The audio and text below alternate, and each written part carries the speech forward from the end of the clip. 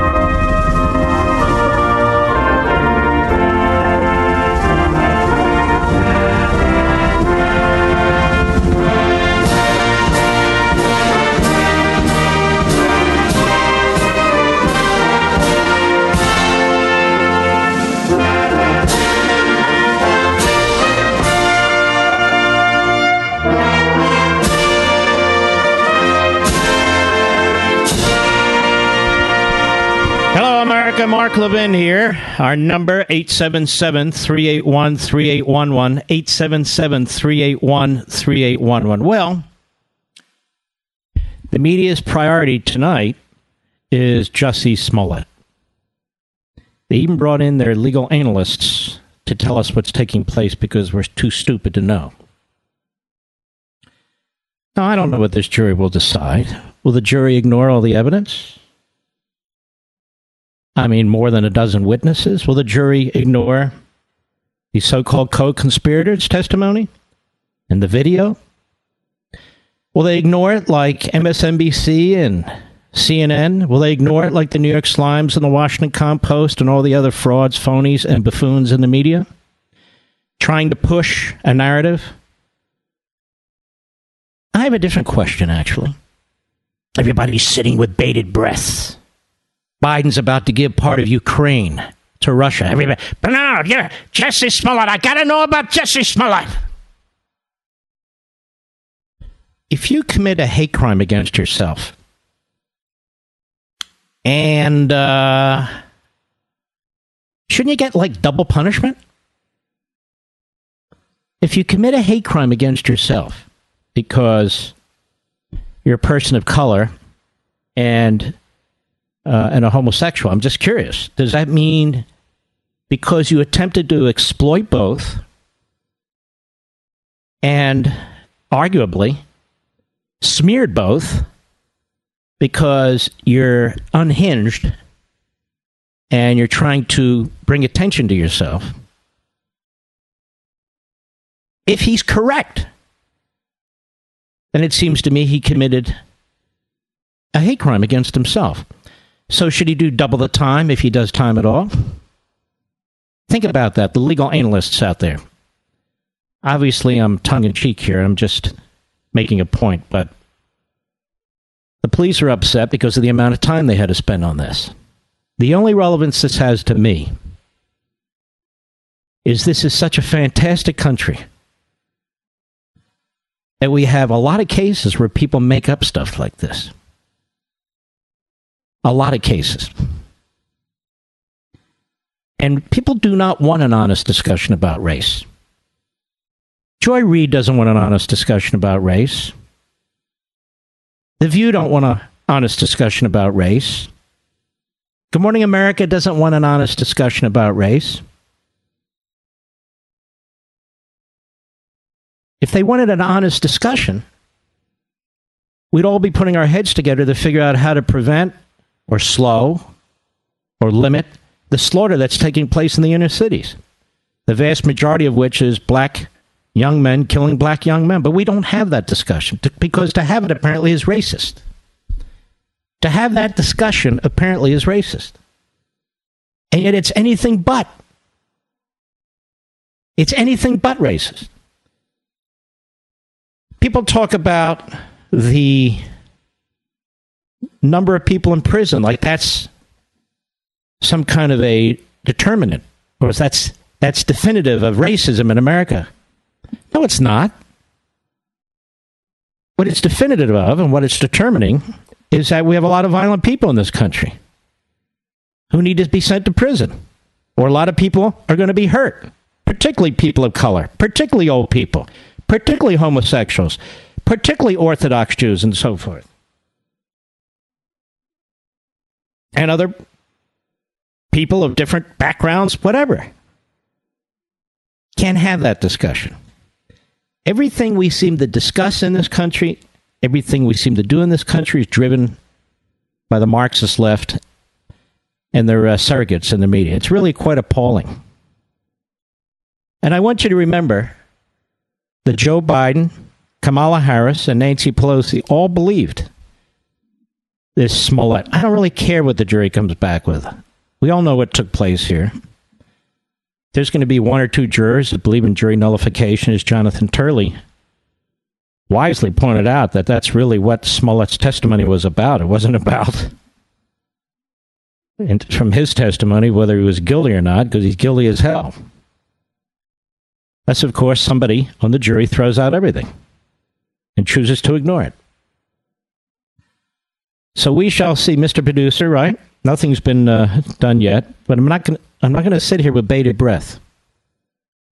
When they come back and they're about to give the information, I know 3 or 4 of you are interested in finding out the result, and I'll give you that. But to me, the damnable things have already taken place.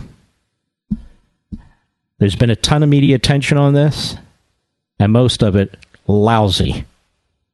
Most of it rotten. What's the lesson from this? What's the lesson for the media? The media do not learn lessons, ladies and gentlemen. The media are rogue, and the media push an agenda.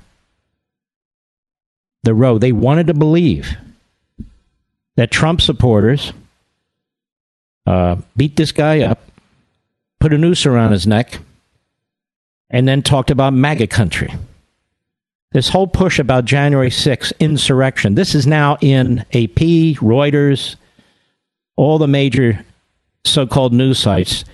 January 6th is a fait accompli. It's an insurrection, even though it doesn't meet any of the real definitions of an insurrection. It doesn't matter.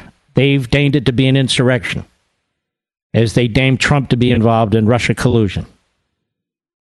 They deign a lot of things and impose their will on the American people. So we're not going to sit here in bated breath, but I do want to ask the corporatists across America, are you embarrassed yet about your support for Black Lives Matter? Are you embarrassed yet about giving money to this organization? Over at Blaze Media, here's the headline from the other day. Black Lives Matter calls Jussie Smollett trial a white supremacist charade. Say they can never believe police over someone who so courageously stands for black freedom. Isn't what Smollett did the opposite? He made a mockery of racism. He made a mockery. This is a wealthy man. Apparently he's relatively famous. I know very little about him, certainly before, who used the pretext of race, the pretext of homosexuality. He used those identities to try and bring a smear, to try and bring an utterly false story to draw attention to himself and to advance his own political viewpoint. Who are the victims here? We the people. Because once again, the media exposed as corrupt. Who are the victims here? President Trump and his supporters. Why? Because once again, people are lying about who he is and who they are. And who are the victims here? Well, law-abiding individuals across this country who would never pull such a stunt. Particularly those who are in, or people of color or homosexuals. Because Jussie Smollett smeared them all. Smeared them all. We'll be right back. Mark Levin.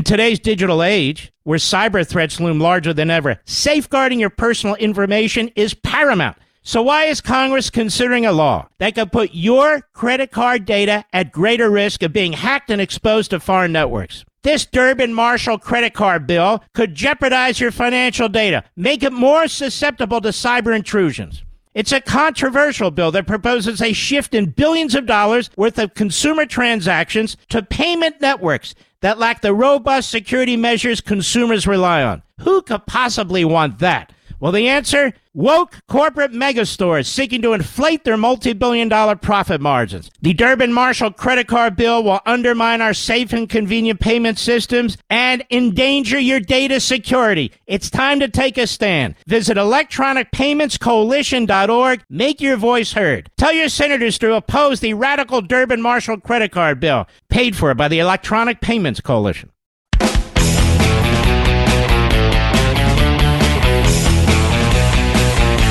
There's no TVs in these courtrooms, so, let's see. Breaking tonight. What's breaking now? Smollett, guilty of the first 5 charges. They're waiting for the 6th. Anybody really think otherwise? Of course, the fact that the charges were brought demonstrates the systemic racism of not just the police, but the whole system.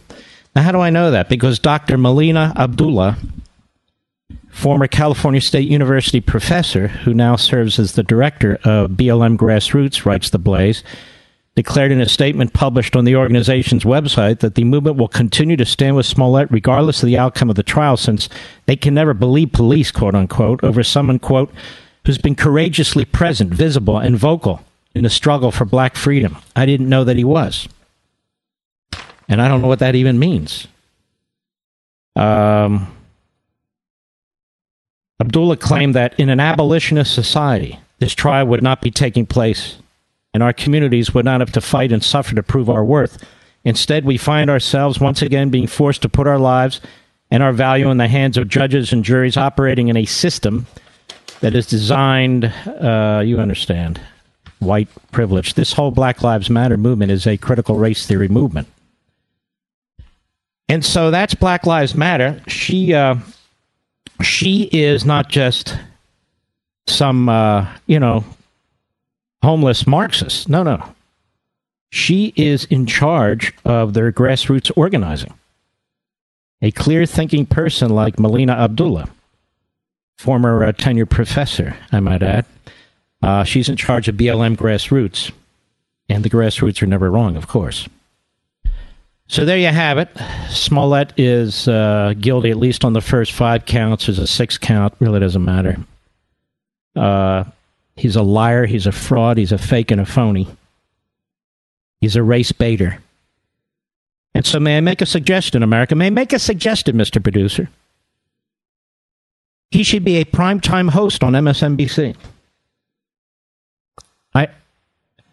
While on CNN, there is a Cuomo slot, but MSNBC, I mean, they do have Sharpton there, and we know what Joy Reid said, and she blamed it on hackers who got into her social sites and put all that homophobic, anti-Semitic, anti-quote-unquote white stuff on there. It wouldn't be her, of course, and we've learned now the way she speaks and acts and talks, there's no way. No way. But while all this is going on, ladies and gentlemen, while this has been the focus of the media for about the last hour, I have some bad news for you. Maybe this will help explain it. Bloomberg. Yeah, he's bad news, but that's not my point. The news service.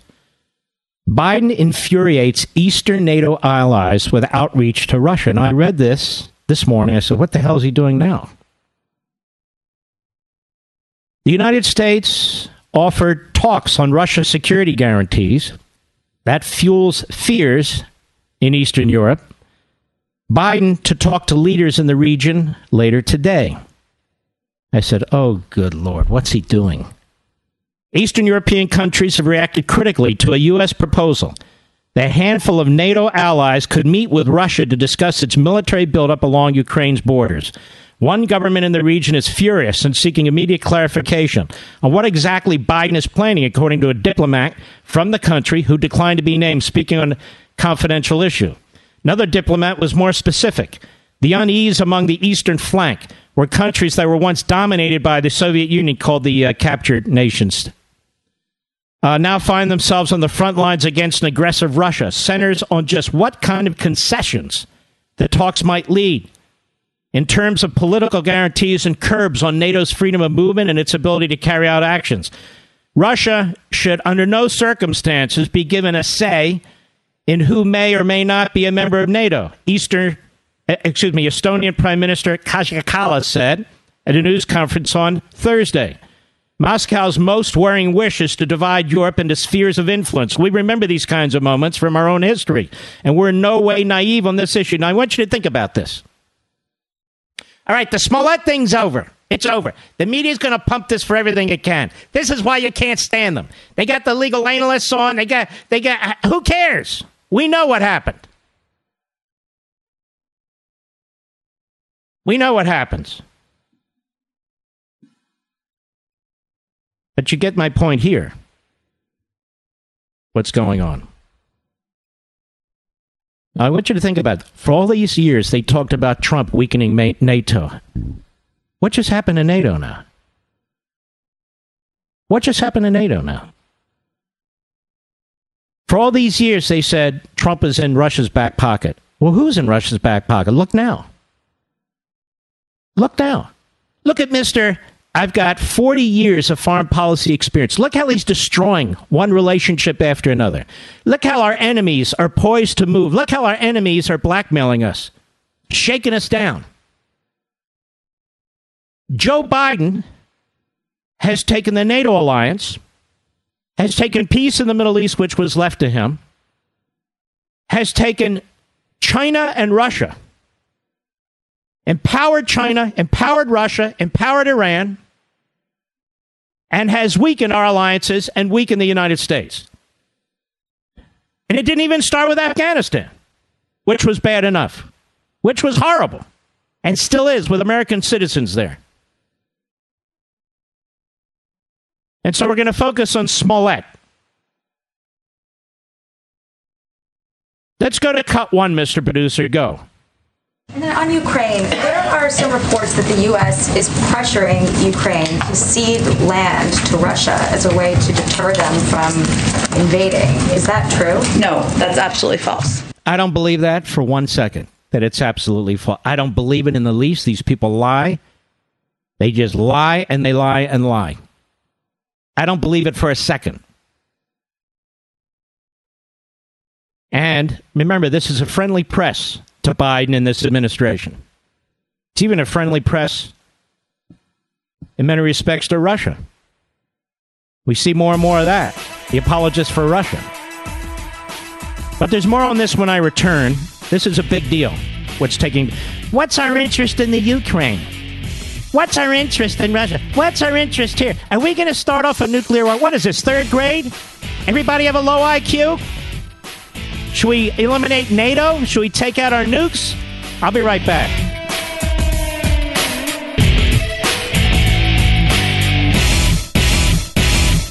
Conservative and proud of it. Call the Mark Levin Show at 877-381-3811. So a three-judge panel has bought the argument that a former president who asserts privilege over certain of his documents when he was president can't really do that, because you see the existing president has refused to assert privilege over those same documents. And so the court says, that's not really something we're going to do. We're not going to second guess the sitting president. Of course, the courts are filled with judges who second-guess presidents, Congress, the American people, the states, and on and on and on. So this is not an issue of of a political doctrine notion that they should stay out of politics. This is a separation of powers issue at its core. and whether or not Congress has this kind of power. See, it's not typical for Congress to start subpoenaing records of a former president for the purpose of investigating a former president who's now a private citizen. We're going into new, very dark, very troubling territory here, which is what the Democrat Party has done, and this is where they've dragged us. When it comes to impeachment, which now is no standard whatsoever, when it comes to launching criminal investigations, which now has no requirement for an honest predicate, when it comes to using campaign dollars to buy a dossier and then to politicize the FBI and the intelligence agencies and the Oval Office, for which the person behind it, Hillary Clinton, is not held to account, let alone investigated and dragged in front of a federal grand jury. Now we have this. Now, I haven't had time, but I looked at the 3 judges on this panel, Mr. Producer. The 2 that I looked at are both Obama appointees. We'll see if the third is a Trump appointee, a Reagan appointee. I will look that up. But there's 2 of them who are Obama appointees. Now, one of the things you're not hearing about, you're not reading much about, is that Biden is packing these courts as fast as he can with these radicals, and they are sort of neutralizing the constitutionalists on these courts that were put there by President Trump. And one of the reasons they're able to do that is because these votes bring them out of committee, the Judiciary Committee, because the ranking, or one of the ranking Republicans on the Judiciary Committee, is Lindsey Graham, who so far has voted for virtually every judicial nominee, bar 2 or 3, because he thinks a president has this right. What he doesn't accept, and what most of these people don't accept on the McConnell side of Capitol Hill, we're in a battle here to save this country, to save our Constitution, to save our way of life. Well, you're playing games. You're holding to some rule that is inapplicable, that is utterly and completely inapplicable. So this is problematic. So, now why is this a problem? From time to time, we have Supreme Court justices and or their spouses listening to this program. Why is this a problem? It's the reason I said several weeks ago. You have a Democrat Party that controls all elected branches of government. The Democrat Party is not interested in separation of powers. It's interested in power. It's not interested in these constitutional constructs that keep us free. In fact, it works day and night to reverse course. And so Joe Biden and his staff and his lawyers and the Department of Justice, they didn't really look at the documents that Donald Trump asserted executive privilege over. They're working hand in glove with the Democrats in the House, Nancy Pelosi, Benny Hill, and all the others. Benny Hill being the chairman of the committee. I know his name. It's Benny Hill. That's what we call him. And, of course, they love the Never-Trumpers, who help bring us to this point of desperation as a country. Self-righteous, narcissistic punks, mostly. And so this really isn't the Biden administration asserting executive privilege on any constitutional basis, or the converse, passing it. They want this Democrat-run committee to get the information that they think they can twist and use against Trump and his former staffers, advisors, friends, whatever. And the court did not address another issue that I raised, which is this. I don't believe Joe Biden will run again, but Joe Biden says he is going to run again. Okay, so it's in Joe Biden's interest in this case to cripple separation of powers,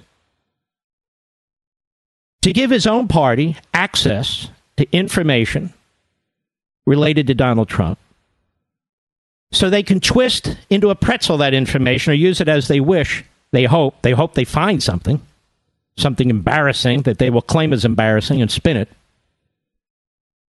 to improve their chances in 2024.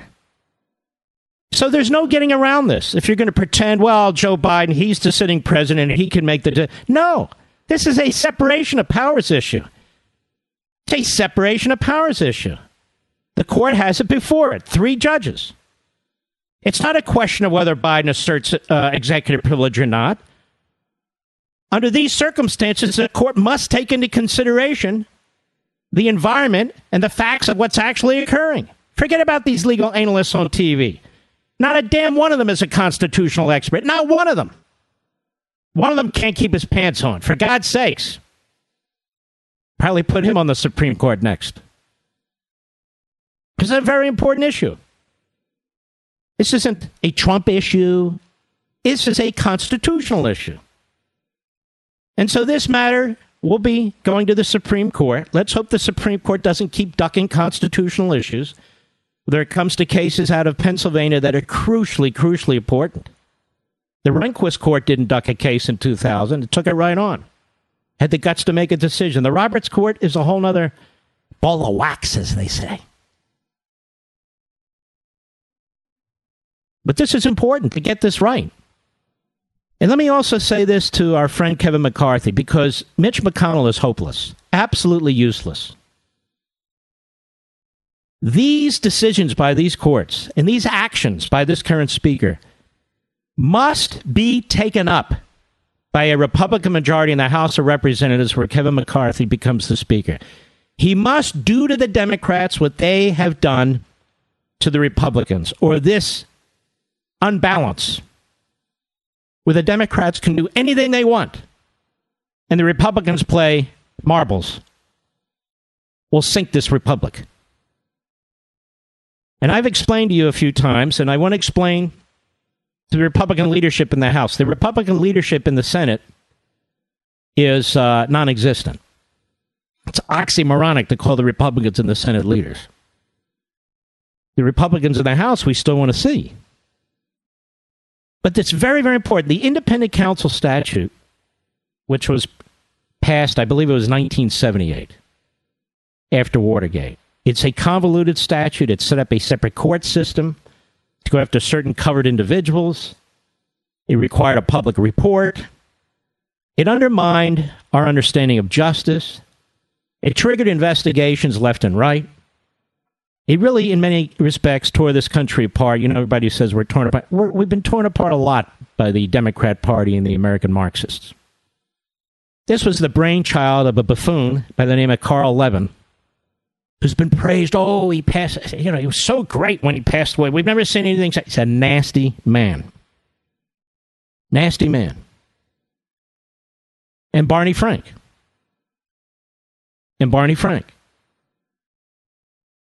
So this thing is triggered multiple times under Janet Reno against Clinton. Before that, it was triggered multiple times against Reagan. So the Democrats and the Republicans came together on Capitol Hill, and you know what they decided in America? Let's get rid of this law. It's just too... Because the Democrats finally felt the wrath of the law that they created. Of the Pandora's box that they had opened. And so now that Bill Clinton was subjected to multiple independent counsel investigations, as the Reagan administration had been, they cried uncle, the Democrats. They cried uncle. And they let it lapse. The law had an automatic lapsing provision. And it's never been renewed. That's how you deal with the Democrats. Trump's right. You hit them harder than they hit you. But that's how you deal with it. When it comes to impeachment, when it comes to coup efforts, I really am loath to believe that the Republicans have the guts to do this sort of thing. Nancy Pelosi's done it with a 3-vote majority in the House. In other words, essentially no majority. Now they want to take this Congresswoman. I was hoping you'd whisper in my ear, Mr. Producer. Lauren Boebert, and remove her from committees. One party removing Republicans from committees. One party appointing a special committee to investigate January 6th. One party driving impeachment. One party driving a coup. One party driving our economic system, our governing system. One party demanding to change the independence of the judiciary. One party with no majority, really, that knows its ass is going to get kicked in 2 years. That's certainly the hope. They don't stop. They keep driving the agenda. Donald Trump, they want his taxes. They accuse him of violating the Emoluments Clause. They can't even spell it, let alone pronounce it. They've accused him of 1,000 things. January 6th committee. It's a farce. Did you know Letitia, up there in the Attorney General of New York, has decided that she's not going to run for governor in the Democrat primary? Why? Because she'd get her ass kicked. That's why. She said she has too much work to do.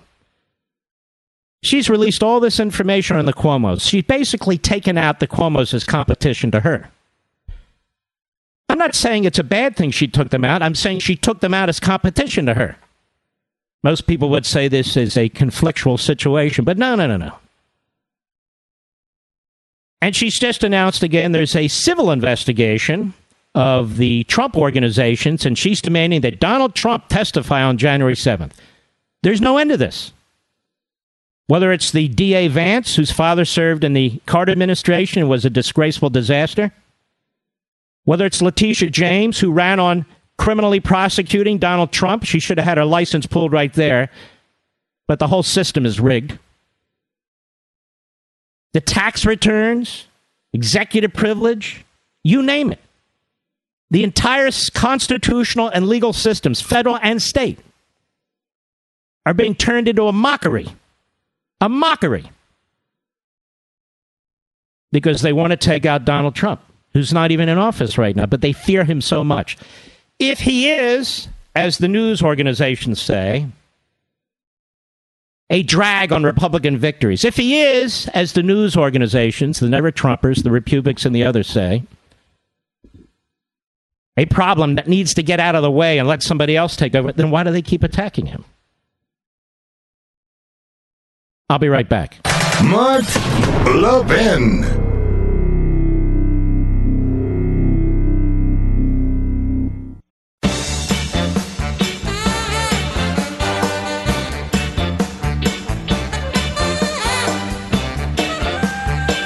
Now, let me tell you why I wanted to look at the three judges on this panel that made the decision apparently today in the D.C. Circuit.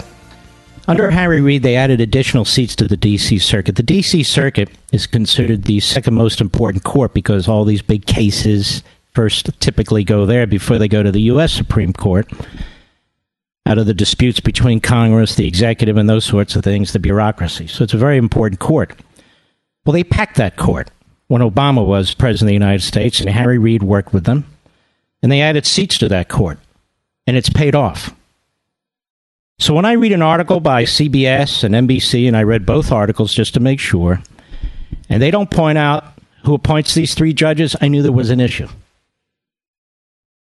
All three judges on this panel were appointed by Barack Obama. All three of them.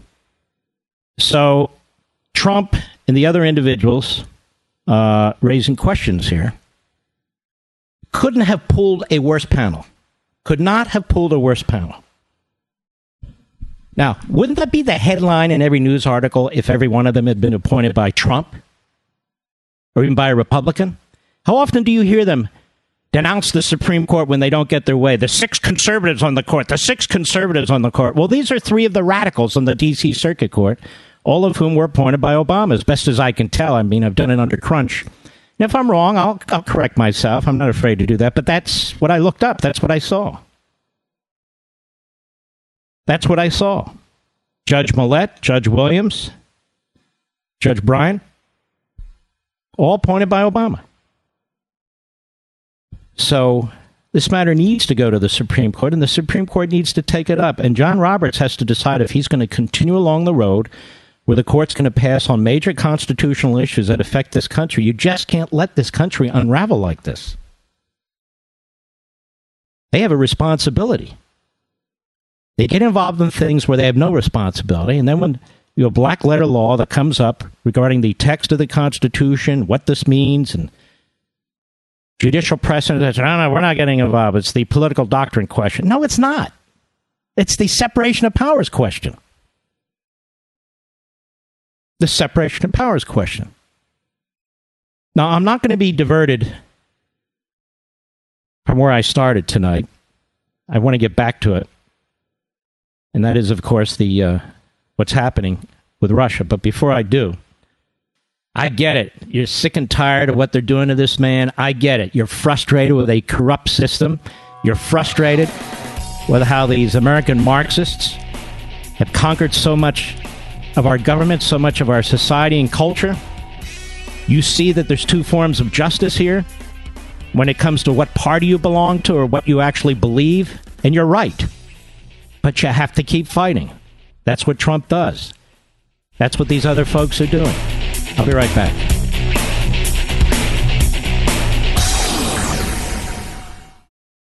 He's here.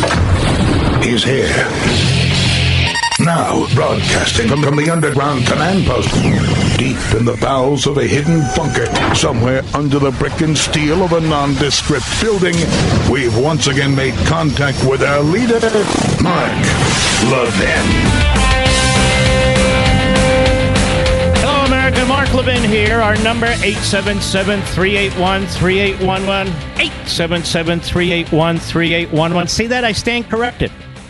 Just going into the break, I said, let's make sure I'm 100% right on these three judges. It's two Obama judges and one Biden judge. Ketanji Jackson is a Biden judge. So those three judges are the judges on the panel for the D.C. Circuit, which is now lopsided toward the Democrats. I'm just pointing it out. And none of the very, very important issues were really raised here. There was just a quick, in my view, embrace of the position of the Department of Justice, really on behalf of a rogue Department of Justice, on behalf of a rogue House committee. And only the Supreme Court can set this straight. If they duck on this, I just think that's the last straw for many, many people. It's the last straw. That just tells you they're being intimidated. I don't mean personally. I mean they're intimidated by the environment that we're all facing here. But it's really quite outrageous. And so here we have a situation where Joe Biden is in fact encouraging Ukraine to give up some of its territory to Russia. Now, what do you think China would think of that? This stuff is serious. It's very, very serious. And then you look at Iran. There's a piece in the Dispatch. From maximum pressure to minimal resistance, the Biden administration has barely responded to Iran's escalation of its nuclear program. I would disagree with that. They've helped subsidize it. And not to get into the whole thing, but they say last week marked the first time the Biden administration partook in indirect negotiations with the Islamic Republic of Iran's new ultra-hardline government. Unsurprisingly, after days of discussion, no deal was clinched to revive the faltering 2015 nuclear accord.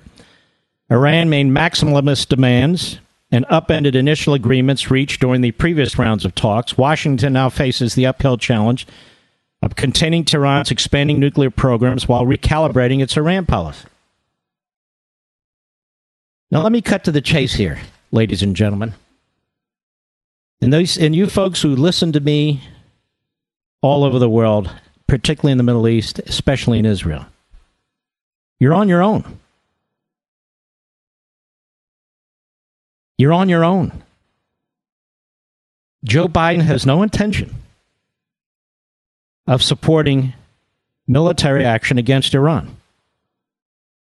Ally or no ally. Look at what he's done to our allies and alliances since he's been in office. All the talk about globalism and so forth. You know, the amazing thing is, in the end, the globalists, they're sellouts. They're appeasers. They use globalism because they don't want to use, in this case, our country, the position of the commander-in-chief to be the commander-in-chief. They need committee decisions. As America goes, in their minds, or I should say, as France goes, so goes America. As Belgium goes, so goes America. That's not how Trump thinks. That's not how Reagan thought, and so forth. So the Biden administration is barely responding to Iran's escalation. Even the United Nations says, hey, they're working on nukes. They've already gotten rid of the most difficult of the sanctions, difficult for the Iranians. Money is pouring into Iran so they can, add that to their resources for their weaponry, their terrorism, and, of course, their nukes. I mean, where do we get these people from in this administration? It's the opposite of everything that's rational and right. Across the board, domestically, same thing, spending, the border. We have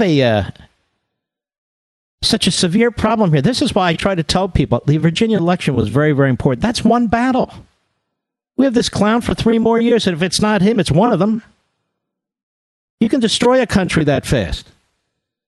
Apparently, you can destroy a country in 10 months if you're really good at it. And to be good at it is to be bad at the office of the presidency. And so Iran's on the move. And Israel has to make a decision, like I said the other day. It's a very easy decision, even though the consequences are kind of brutal. And that's your survival or your alliance with the Biden administration. Which means more to you? Which means more to you? Weeks after Biden's election, Iran's Guardian Council approved a new parliamentary law mandating a significant escalation of the country's nuclear activities. And what they write in this piece, it's an excellent piece. Behnam Ben Talabublu, if I mispronounce it, sorry, and Andrea Sticker, a little easier. What they explain is under Trump, the Iranians would not do this sort of thing because they feared him. But under Biden, it's almost as if they're encouraged by the actions of this administration.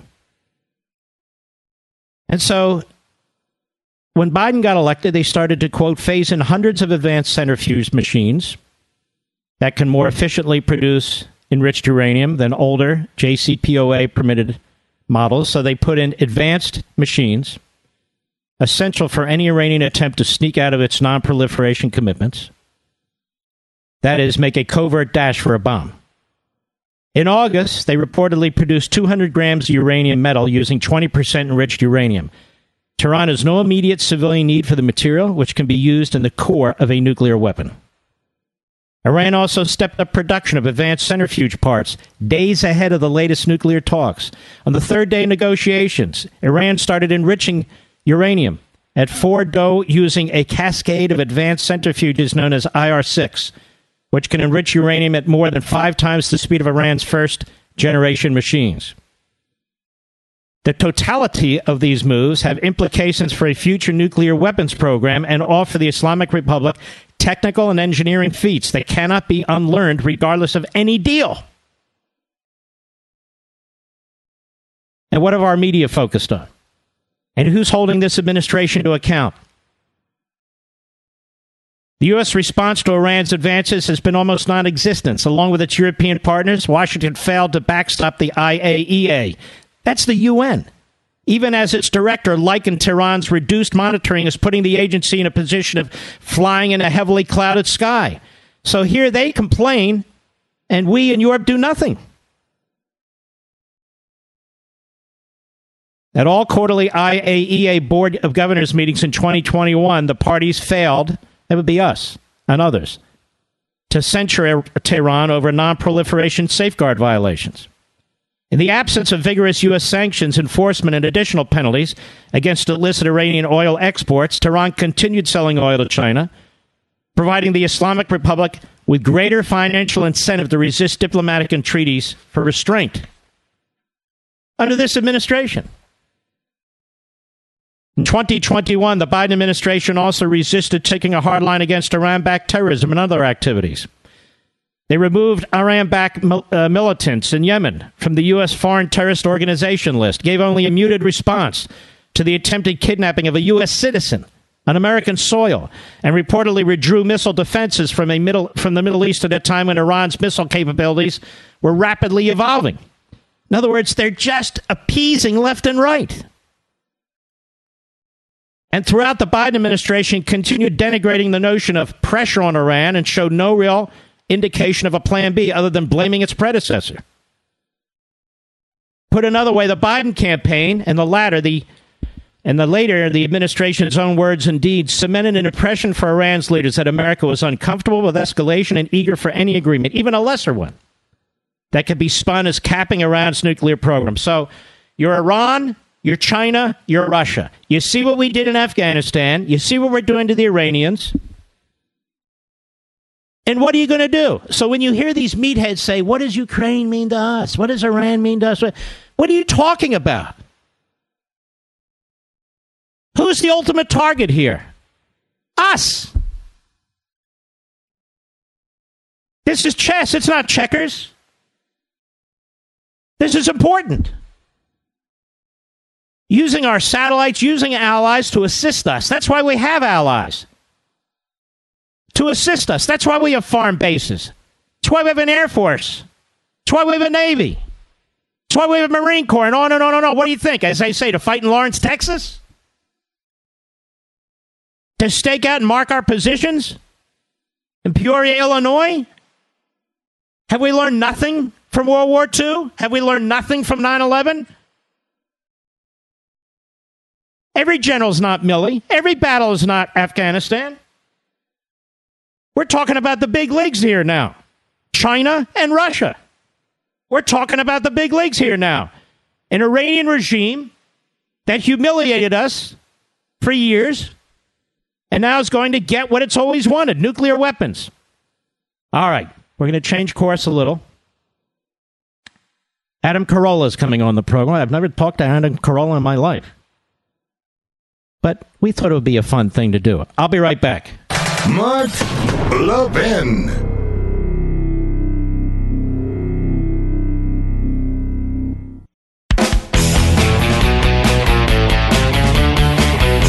You know, I've admired Adam Carolla from afar. Funny as hell. And yet can be serious as hell.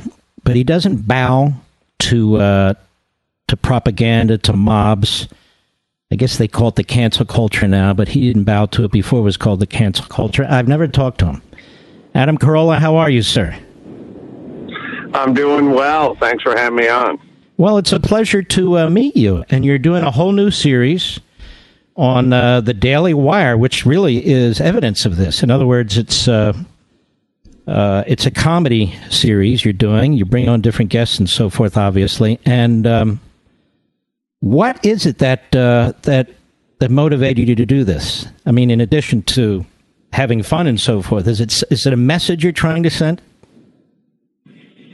Well, maybe in a sense it is. I mean, I'm a comedian. I want to do stand-up specials. I live in Hollywood. My opinions don't mesh nicely with the folks that run Netflix or the folks that run HBO, but they do mesh more nicely with the folks at Daily Wire. But it's really, the Daily Wire just doesn't discriminate. They're not snobs. They're not elitist snobs, and they want comedy.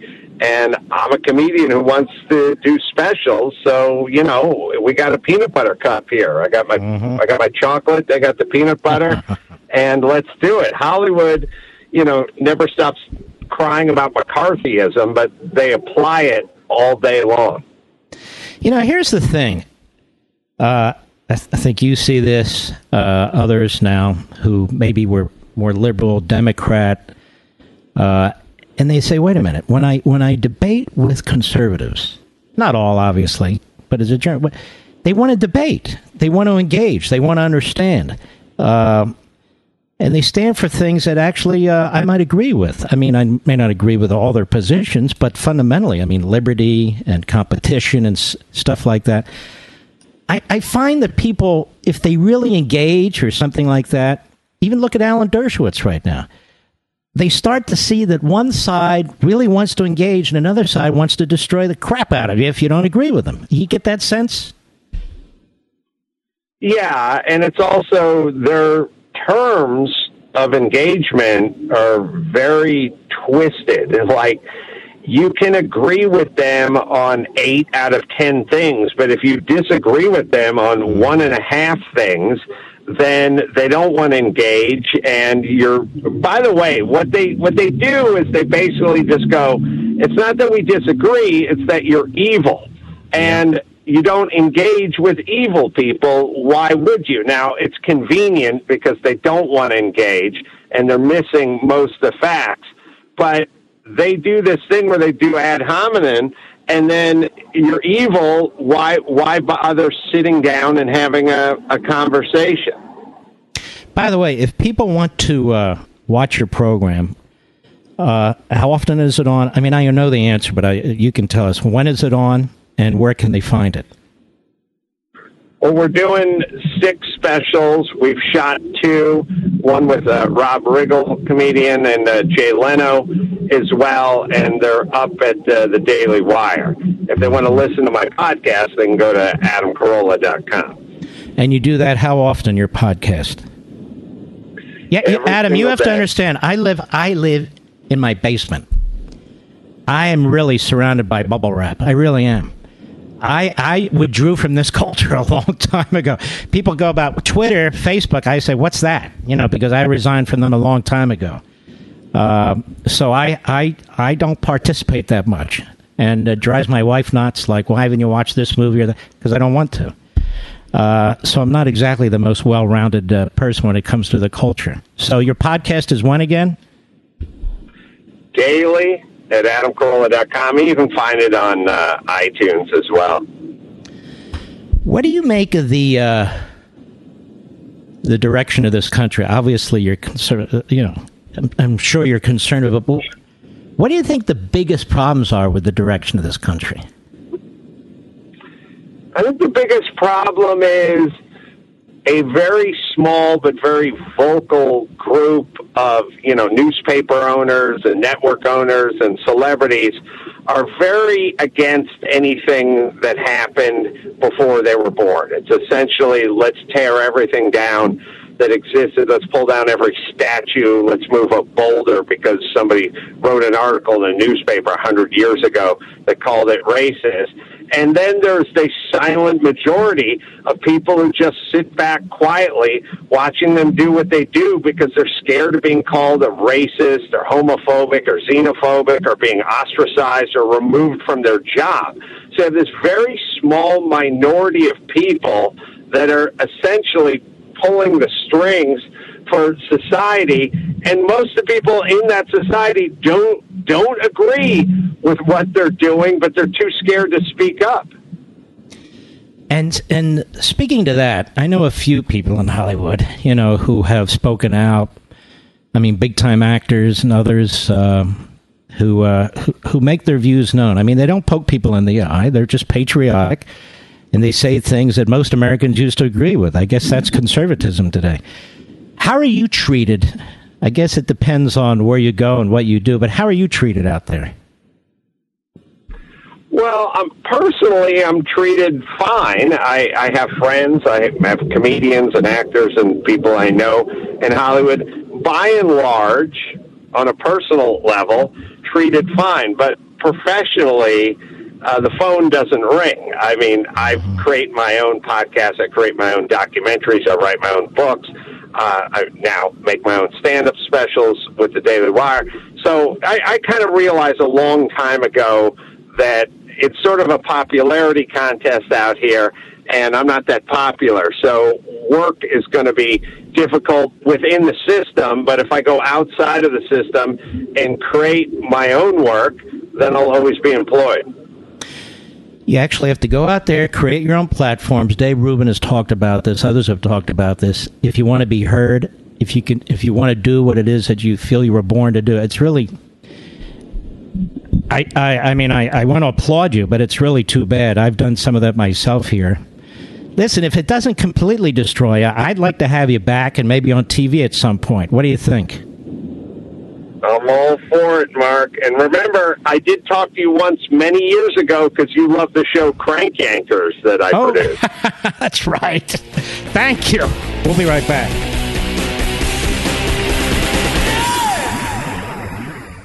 This is the nation's town hall meeting, and you can join in at 877-381-3811. Now I embarrass myself, which, no, I don't do often. Adam Carolla's right. We did talk, and that show, Crank Yankers, was hilarious. Do you remember that show? Or are you too young, Rich? Was it not hilarious? Yankerville? It was Yankerville. It was hilarious. The phony phone calls and everything. Oh, my God. I wish they'd bring it back, but they won't. Maybe he can do that for the Blaze. Just saying. Just saying. We're going to have him back. I like him a lot. Adam Carolla. I mean, he's sharp and he's funny. That's hard to be. There's only a few of us who can do that. Just kidding. But definitely we will. Now, we have talked about Russia. But there's an axis of evil out there, as they used to call the old axis of evil, of course, but it's more than an axis, but nonetheless, more than 3 countries. But right now, I'll just stress Russia, China, and Iran. And over at Breitbart, here's a report. China military spending surge, now 50% larger than India, Japan, Taiwan, Southeast Asia combined.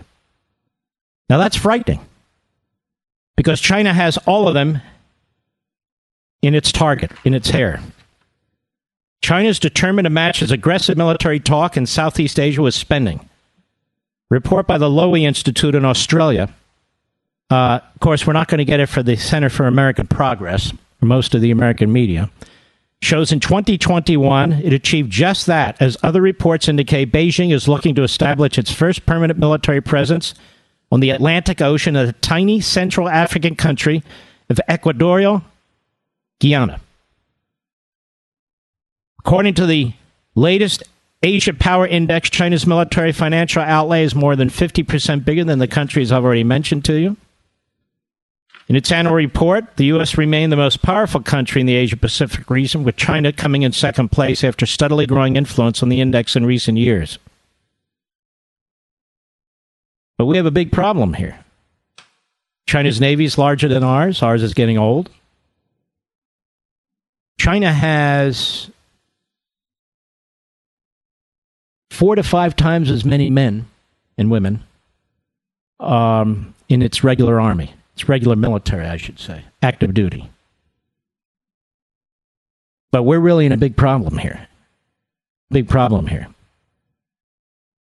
The details on China's boosted defense spending come as classified American intelligence reports suggest China intends to establish its first permanent military presence on the Atlantic Ocean in the tiny Central African country. The Wall Street Journal reports this would enable China's warships to rearm and refit opposite the U.S. East Coast and its busy shipping lanes. Chinese military spending elsewhere is now far ahead of regional rivals and all 10 members of ASEAN, and still growing, leaping as recently as 2020. The same time, Indonesia edged in the index top 10. Japan is a so-called smart power, which wields significant diplomatic, economic, and cultural influence. That's not going to cut it this time. That's not going to cut it this time. Before I take the break here, there's really no good time to say this. Biden is sinking even further. During the tribute to President Dole, did you hear this, Mr. Producer? He's not just reading his speech, he's reading the instructions that were given to him in the speech. All these important, quote-unquote, powerful people sitting there in the rotunda know that Joe Biden is a certifiable idiot. We, the people, know that Joe Biden is a certifiable idiot. Of course, the fanatics in the Democrat Party, the media, and all the rest, they don't care. They'll take a certifiable idiot any day of the week, and they got one. But Xi looks at this guy, Putin looks at this guy, the Islamo-Nazi regime in Iran look at this guy, and I'm telling you, they laugh. They can't believe how good they have it. They laugh. Now, the Democrat Party has done enormous damage to this country, including this guy.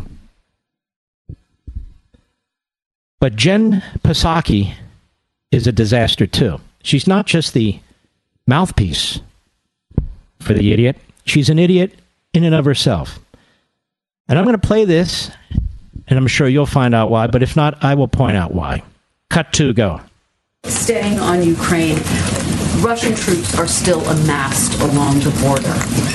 Do you have any indication at this point that the president's strategy is working? Well, Kristen, I think it's going to be up to President Putin to make a decision about whether he is going to invade Ukraine and send a message to the global community that he does not. Stop there. Do any of you think Any press secretary under Ronald Reagan or Donald Trump would say that?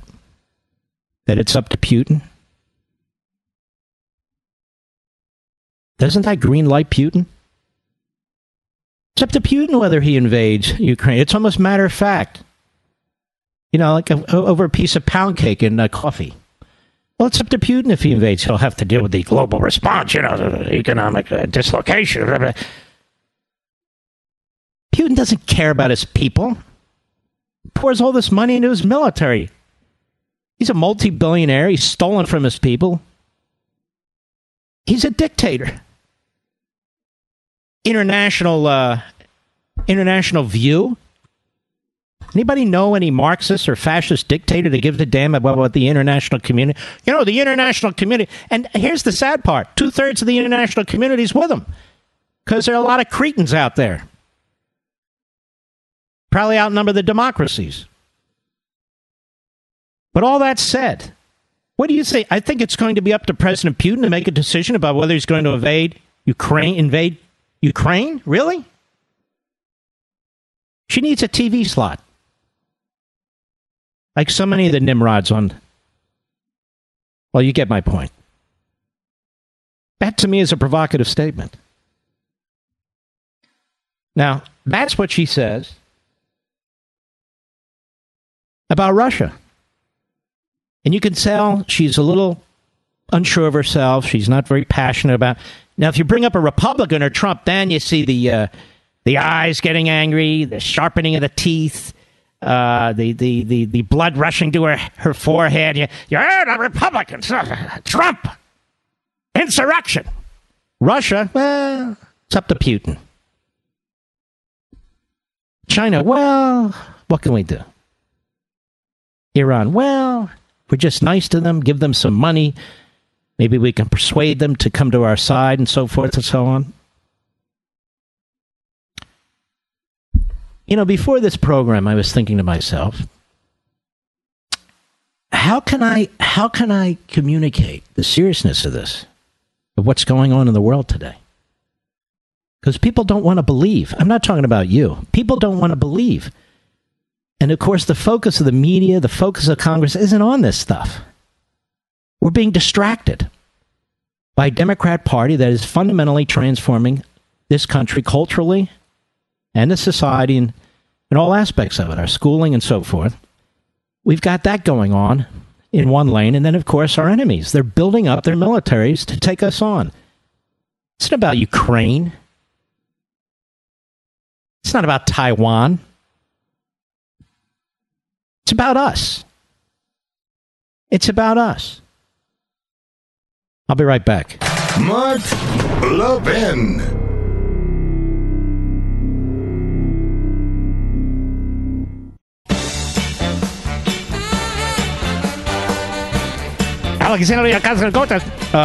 Was at a press conference yesterday. What else is it? What does this kid do?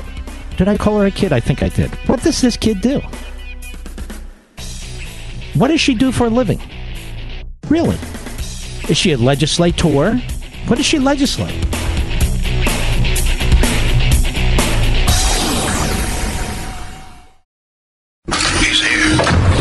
He's here. Now, broadcasting from the underground command post, deep in the bowels of a hidden bunker, somewhere under the brick and steel of a nondescript building, we've once again made contact with our leader, Mark Levin. Well, we've had a lot to cover today, ladies and gentlemen. And this is one I'm not going to let the day pass without getting into. It's the new United States Attorney from Massachusetts, newly confirmed. She was a district attorney before that, And I'll just cut to the chase. Wasn't that long ago, she had cop lights on her vehicle and pulled up against a woman, yelled at the woman like an unhinged nut job, turned on her siren and her lights, apparently threatened to arrest her. The woman was shaken. She doesn't know why. Rachel Rollins is black. The woman is white. The white woman, it turns out, is also a Democrat. She's a former Soros-backed, is Rachel Rollins, Suffolk County District Attorney. She's now the United States Attorney for Massachusetts, nominated by Joe Biden and confirmed by the Senate. After this car incident, there was a reporter for a local station, Boston 25 news reporter, in January of this year. Didn't confront her. Very polite, very gentle speaking, actually, gentle behaving. To ask her about what took place. Because the woman who was absolutely shocked and shaken by what just took place had called the local police department to report what their officer had done and gave them the tag number. And they said, that's not one of our officers. And so, as I say, this local female reporter for Boston 25 happens to be white. When she parked her car, her vehicle, where there were a number of vehicles parked, and keep in mind, she didn't show the front of this Rachel Rollins' house, any family members, nothing of the sort, was there to ask her about what took place. I want you to hear what the new U.S. Attorney for Massachusetts said before she was the U.S. Attorney. And I want to remind you of one other thing. The Federal Bureau of Investigation does background checks. It does background checks. And so this would have come up, that she's unstable. All right, January of this year, go. Can we speak to you for 1 second, Ms. Rollins? You're in front of my house with my children? We literally just pulled up here. Yeah, but how do you know where I live? Oh, it's public record, ma'am. Right, okay. That's unbelievable. We're not stalking you at all. We're not. My kids are inside. Oh, we never even knocked the door. We were just parking here trying to figure out where we were going, and someone said we saw you here. So. Yeah, okay. Thanks. There's something to see here. Yeah. We did. No, I'm going to please make sure that you're in front of my house with my children inside. And you're going to put this on here. This is your house. Yeah, so as a black woman in this moment, in this country, you're going to put my house on the screen? No, ma'am. We're just here approaching you to ask you a question. Get away from my family. Speak to me at my job. If I get hurt or harmed because of this, you are on the record for that. Or my kids are killed. Listen. Who do you think you are? This is private property. Okay, get out of here. Get out. And you know what I'll do? I'll call the police on you and make an allegation, and we'll see how that works with you. Absolutely. So the rantings of a white woman get you here and scare my children? No. Get off of our private property. We're here And I to swear to ask God, you I'm about dead it. serious. I will We're find your here to name. ask you. You can ask me somewhere else. can give Do you my not name. have a camera in front of my house. I can give you my name. Get I'm not them out of hiding. here. This is the Boston I'm not Police. I will hiding. have you arrested. I swear to God. Okay. My children are going to be hurt. We're just here to ask a question. We didn't even know where you live. Get You away happened from to my pull house. up next I'm to your serious. car when someone said we saw you. Now, a couple of things here. The rantings of a white woman. She's a racist. Marxist. She's a Soros bot. One of many. She's now a United States Attorney promoted by Biden. Apparently is impressed with her background and behavior. Crime has soared under her because, like all the other Soros fanatics, they don't believe in prosecuting crimes for the most part. They have a right to know why this administration keeps nominating people like this. They nominated a Marxist to be control of the currency. They nominated a racist to be the Assistant Attorney General for Civil Rights, and another one to be the Associate Attorney General, in my view. You can go right up and down the ladder here. They get to choose 93 United States attorneys. You can only imagine what the others are like. And there's no accountability with this president, this administration. There's no serious press coverage of any of this. Almost none. And what these prosecutors are doing is what so many of these cities have done. Nullification. They nullify our immigration laws. Now they're nullifying the criminal codes of their various jurisdictions on their own. On their own. And they're using racism. Of course, they don't mind if the system implodes. That's the point. Soros wants the system to implode. He's got a number of reasons for it, but none of them matter. Fact is, that's where they are. And it is shocking. To better understand this mentality, again, I'm going to push this because I don't know how else to push back. On the radio show, on Levin TV, on my Fox show. But the most comprehensive way to push back is to understand what we're dealing with. Then the answer to why will come to you. But we must educate ourselves and inform ourselves in order to be prepared to engage.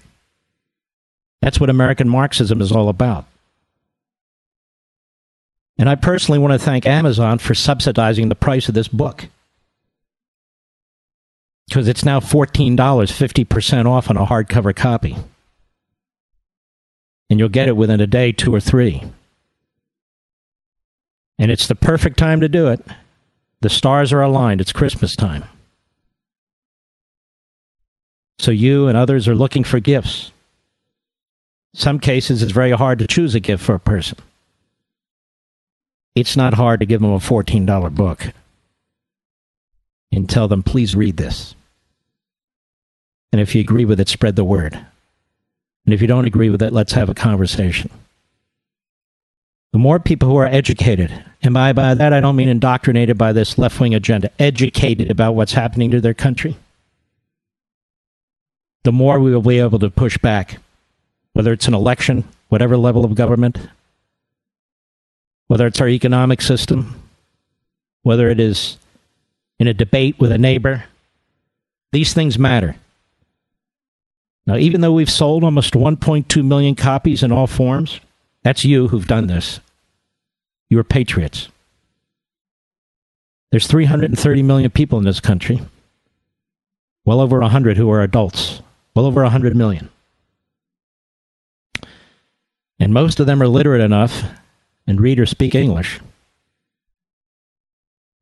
And we got to do more than just satisfy ourselves, as important as that is. We need to do more. And in addition to that, this is a movement that's been formed under the radar. People are calling it different things, or they're not even recognizing it. We don't care. We need to keep at this. This can't be a temporary fad or whatever. We need to keep at this because this is an eternal battle. It really is between liberty and tyranny. There's no question about it. And you can see Joe Biden at every step of the way. Whether it's him or somebody else is of no consequence. Whomever, whatever it is. They are inserting people into the body politic whose ideology has resulted in the destruction of basic principles like law and order. Like treating people with respect rather than being a bigot about their race. Very, very important. I'll be right back. Mark Levin.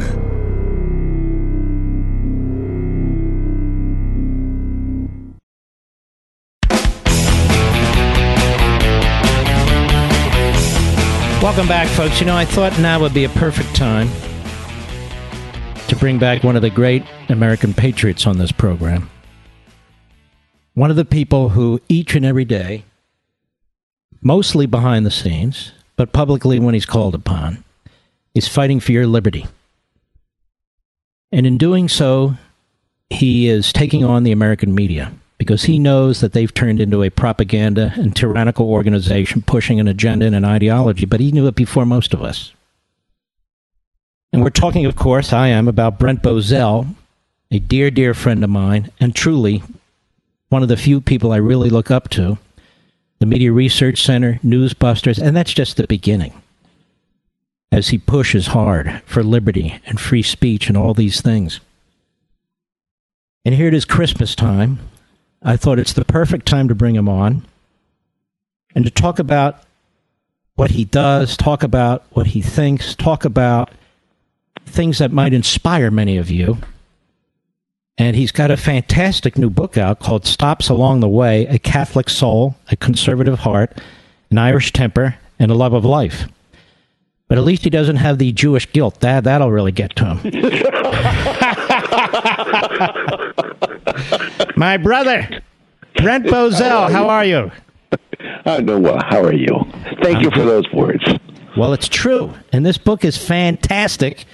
And I think, people always say we need people who will give younger people an example, and some people who are lost and upset and frustrated with what's going on. Tell us why you wrote this book.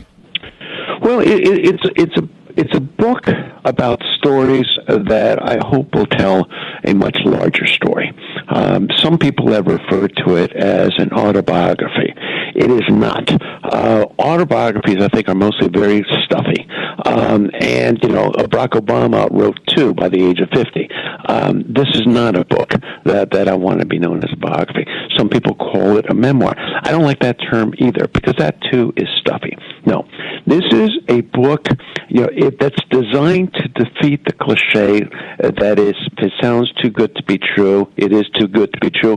In fact, every single story in here is true. It's going to take you to a world you never knew existed. But there's the point. I hope the reader will see it as aspirational, because it's a world that could be again. There's an organization out there with a lovely title called Toward Tradition. And that, if I were writing a book with their could carry that title. It is aspirational toward a world where all the goals of ours could be lived. A world of true freedom. A world, in my case, living the Catholic faith. A world living the Judeo-Christian culture. A world that where there can be true happiness. A world where you transcend politics.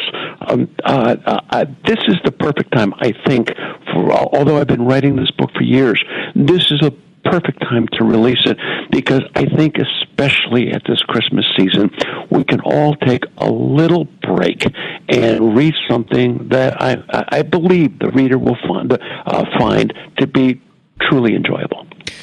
Just listening to you broadly describe it takes me to a better place. People, the 50s, the 40s. Really? I mean, you didn't have abortion like you have. You didn't have murder like you have. I understand there was discrimination and other things. No country's perfect. This country's not perfect, but it is the most perfect among countries. And you think about the opportunities and so forth. You do think about these positive things, a little bit of Norman Rockwell, which, of course, you're not allowed to think about anymore. That is where your book took me. Is that where you intend to take us?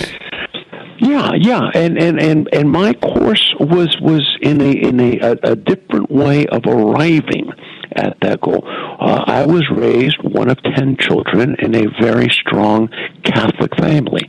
In 1961, my father took then 8 of us to Spain. I was there as a toddler. Just imagine living in a world where you don't have supermarkets, where you don't have homogenized milk, where you didn't have telephones. You think, well, that's just a terrible place to live in. It was a very different world, a different place, in a real way, a much saner world than we have today. When I was a freshman in high school, my father challenged my older brother and me, who he was always challenging us to do things in a stronger, more challenging way. He called us and he challenged us that if we wanted to, we could return to Spain, the 2 of us, to finish our high school. But here was the condition. And just think about in this world today, if this could be possible. The 2 of us would be sent to another country in another continent to go to school in a different language, to be given $160 a month for the 2 of us, to pay for an apartment, to pay for everything, and I mean everything in our lives, and take full responsibility for our lives. I 14, he 16, and we did it. There was no fallback position. We had to sink or swim, and we learned how to swim doing that.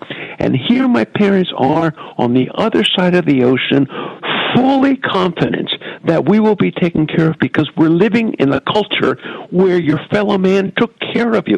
So if anything befell us, the world would take care of us. think about this, Mark. Just envision. It is insanity today to conceive of this. But at age 16, deciding that you are going to hitchhike from Madrid to Rome with $5 in your pockets. You haven't told anybody except for a brother who's in Madrid and some people you're going to meet in Rome. You have no communications. There are no phones, no internet, no smartphones. All you can do is write a typewritten letter and exchange once a month. Don't even tell your parents. You make that trip. You return. And now here's the fun part. Imagine sitting down to a typewriter and writing your parents a letter and then receiving several weeks later the issue of National Review that Bill Buckley would send us religiously whenever it came out, and we would devour it cover to cover. Imagine receiving it and seeing on the cover a 16-year-old's European vacation, and it's your letter on the cover of National Review. Boy. That happened. Remind people, particularly young people listening, who Bill Buckley was to you and who your father was. Very important man. Bill Buckley was my uncle. My father, same name as I, and he were college roommates at Yale and best friends. To brag on my father, which I do selflessly or selfishly, my father won a national oratory contest, 16,000 contestants, which got him a scholarship to Yale, and he was a master orator, master intellect. He ghost wrote McCarthy and His Enemies, started a Catholic magazine, and died, I believe, a saint. A truly holy man, and those who know him believe that. I grew up under him, and Stop right there. The music. I want to pick up where we've left off here, because I tell you, people want to know this. The book, it's a fantastic book. I'm telling you, it's going to take you to wonderful places. Stops Along the Way, A Catholic Soul, A Conservative Heart, An Irish Temper, and A Love of Life. Stops Along the Way by Brent Bozell. Go to Amazon.com.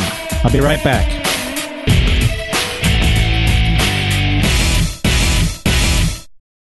Liberty's voice, Mark Levin.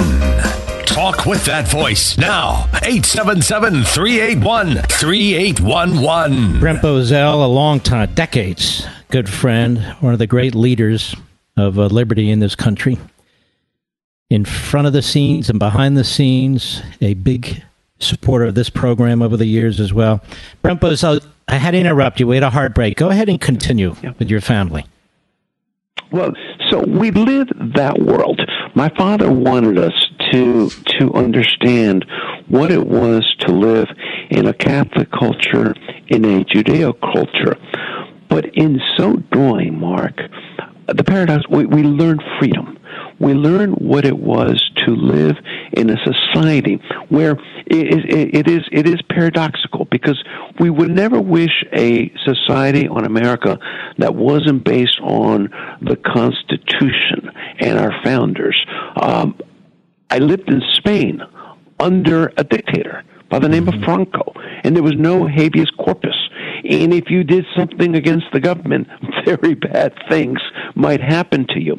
On the other hand, imagine, Mark, living in a society where you didn't lock your doors, living in a society where you could be an 18-year-old damsel and you could walk the streets of any town, any city in Spain at any time of night by yourself. Imagine being a 6-year-old child, an 8-year-old child, and be given a ball and told to go play kickball in town while your parents had a coffee at a cafe, and they watched you leave and go by yourself at 6 or 8 years old into a town to play kickball and have not a worry in the world. Juxtapose that to today's world. What this book is intended to do is not take you to the good old days. That's not the point. The point is that there's nothing, absolutely nothing, that stops us should we want that world again. But I think as conservatives, Mark, it's very hard to wonder what I want to conserve these days. I think you have to fight for a future. I think you have to fight not to defend the past, but to aspire for something new and something wonderful. That's, the left has been doing that. The right needs to do that. We need to rethink our principles. We need to rethink our goals. This book is designed to take there. It's also designed to tell other stories for conservatives. For example, Mark, this tells a story of cutting my teeth working for the most powerful conservative organization in America under the most powerful leader of the conservative movement in America. And Mark, here's the irony. 99% of conservatives have never heard of this organization, nor have ever heard of him. You're in the 1% because you knew him and were a friend of his. Uh-huh. I'm guessing. Who would you say? How many people out there? How many people out Stan? in the audience have ever heard? No, the National Conservative Political Action Committee.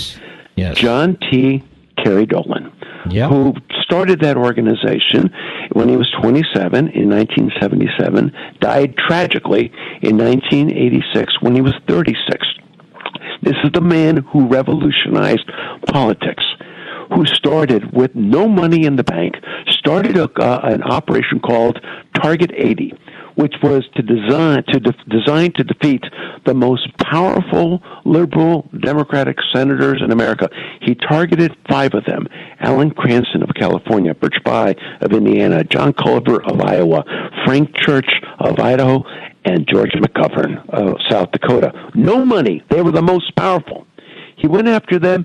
He employed 2 strategies. One was culture. He used culture, not politics. The second one, he used humor, not stridency. And in that, when the dust settled in 1980, he defeated 4 out of the 5 of them. Now, why is that important? Because had he not defeated them, had they remained in power in 1981, Ronald Reagan's the economic recovery program of Ronald Reagan would never have passed, and therefore there would never have been a Reagan revolution. And yet he's unknown. Mm-hmm. It is shocking. It is shocking because during his life he was a powerhouse and a very nice guy, by the way, I thought. Very nice guy. He was considered, the media despised him. By the way, it was his brainchild to have the Media Research Center. We gave birth to it in a parking lot, at the Avis parking lot in DFW Airport. He did the fun. I've got to tell you, he did the funniest things. He knew how to go to people. There was somebody he wanted to get in a labor union. So to get attention for what he wanted to do, he wrote up the plan for Target 80. It was a very sophisticated plan. He wrote the whole thing out, made nothing up, and then put in a big red magic marker across the top of it, "You have to stop these people." And he sent it anonymously. I think it was to the head of AFL-CIO. I don't know what it was.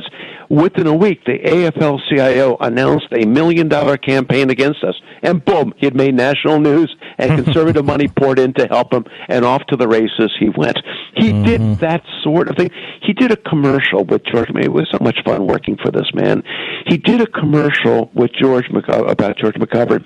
He showed a picture of George McGovern's apartment in Washington, and then pointed out George McGovern owned no property in South Dakota. And the tagline was, "George McGovern out of touch with South Dakota." George McGovern went ballistic and bit.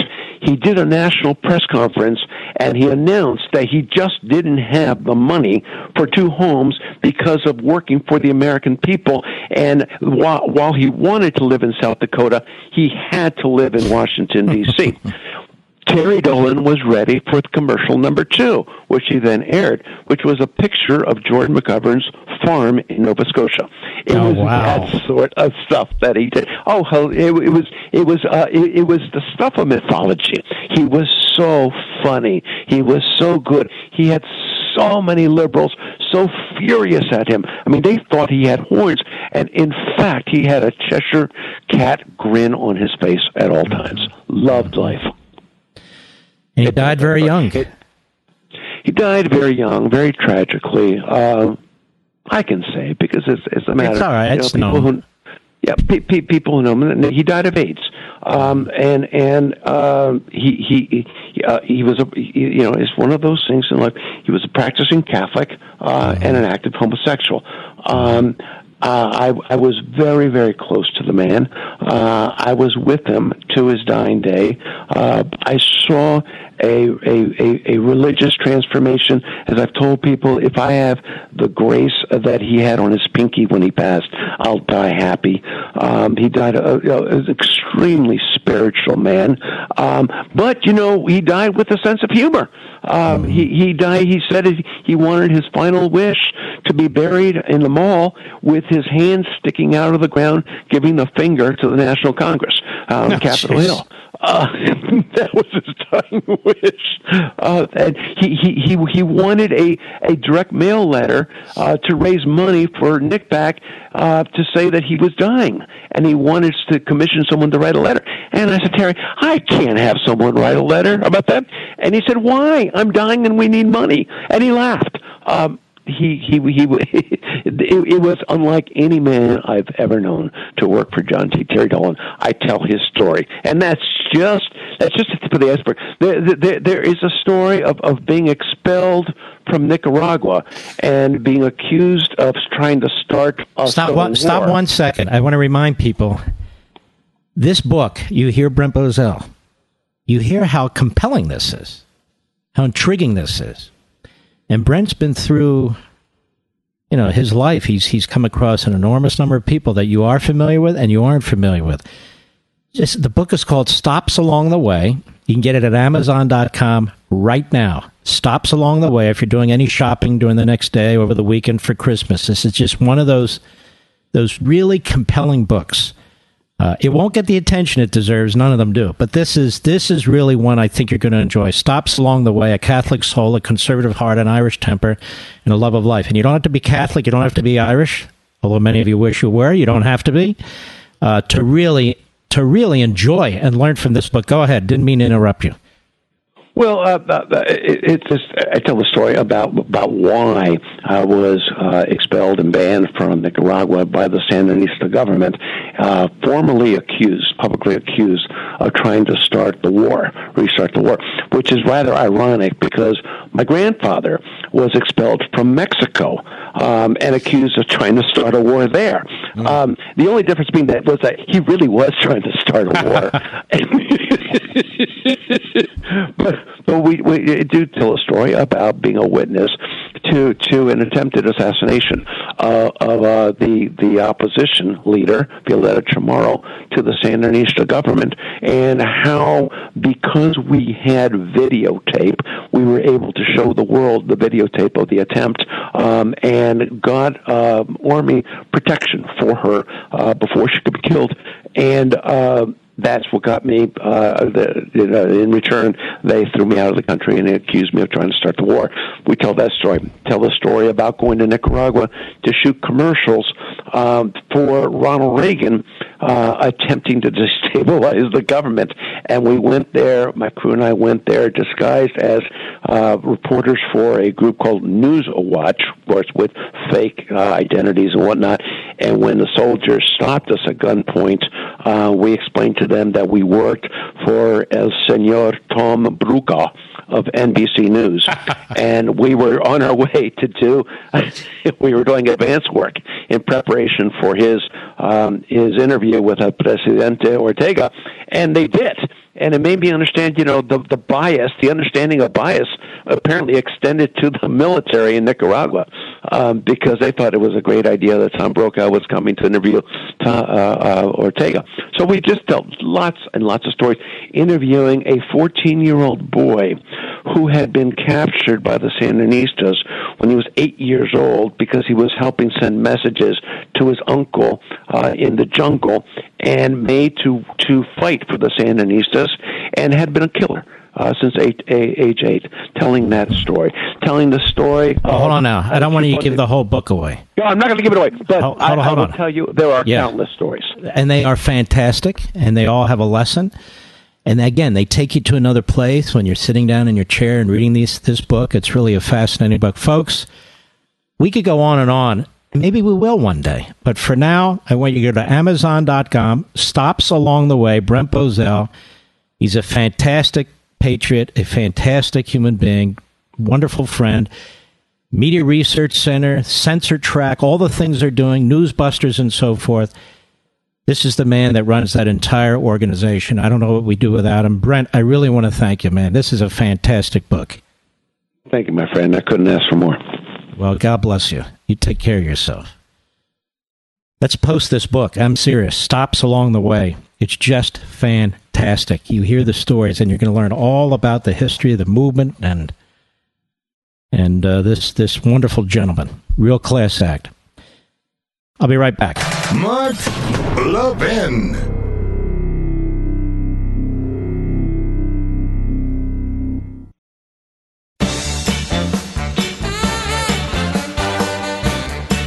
I see, I'm told, other people are joining the Mitch McConnell needs to go bandwagon. That's important. I don't know where they've been, but that's good. Very good. Mitch McConnell has, in fact, created the scenario that I've told you about now, I think 2 or 3 times, that he basically temporarily suspended the filibuster rule to help the Democrats get their vote to raise the debt ceiling. He thinks this is a great political ploy, he says, because not a single Republican will vote for it. 50 Democrats will vote for it, plus Kamala Harris. The Republicans can tell you back home that they voted against lifting the debt ceiling. They voted against building back big, back, better, bastard, whatever that all that crap means, that bill, and then pin it on the Democrats. McConnell is very sleazy in this regard, in many regards, as a matter of fact. He should be called out by National Review. He should be called out by the Wall Street Journal. He should be called out by everybody. And he's got 14 Republicans who are going to go with him and support this. 14 of them. That means he has 36 Republicans who oppose his view. What kind of leader is this? 19 of them vote for the first phony infrastructure package. He's one of the 19. Mitch McConnell has been clearing the path for the agenda that you're seeing while pretending he's opposed to it. You have to be a sucker to believe that. Absolute sucker. And he's lied to us and the American people over and over about blocking what they're doing with respect to spending. Republicans shouldn't be pleased that they're not voting for something that Mitch McConnell created so they can go home and lie to you while the Democrats are getting what they want. He's gotten old, in my view. He's somewhat feeble, and it's time to move on. It's time to move on. Period. Just to remind you, Brent Bozell's book is absolutely fantastic. You hear the stories he tells, well, you ought to read about them. And there are myriad stories in there. It's just a fantastic book. Stops Along the Way, a Catholic soul and a conservative heart, an Irish temper, and a love of life. But just remember these words. Stops Along the Way by Brent Bozell. It's on Amazon.com right now. I see the 1619 Project is near the top. I mean, this is amazing to me. And while you're there, don't forget American Marxism. It's 50% off. You can package the two, have them in your house tomorrow or the next day. These are wonderful, wonderful Christmas gifts, and I'm bringing you the best authors I know. But tonight is Brent Bozell's night. Don't forget his book. God bless each and every one of you, and I'll see you tomorrow.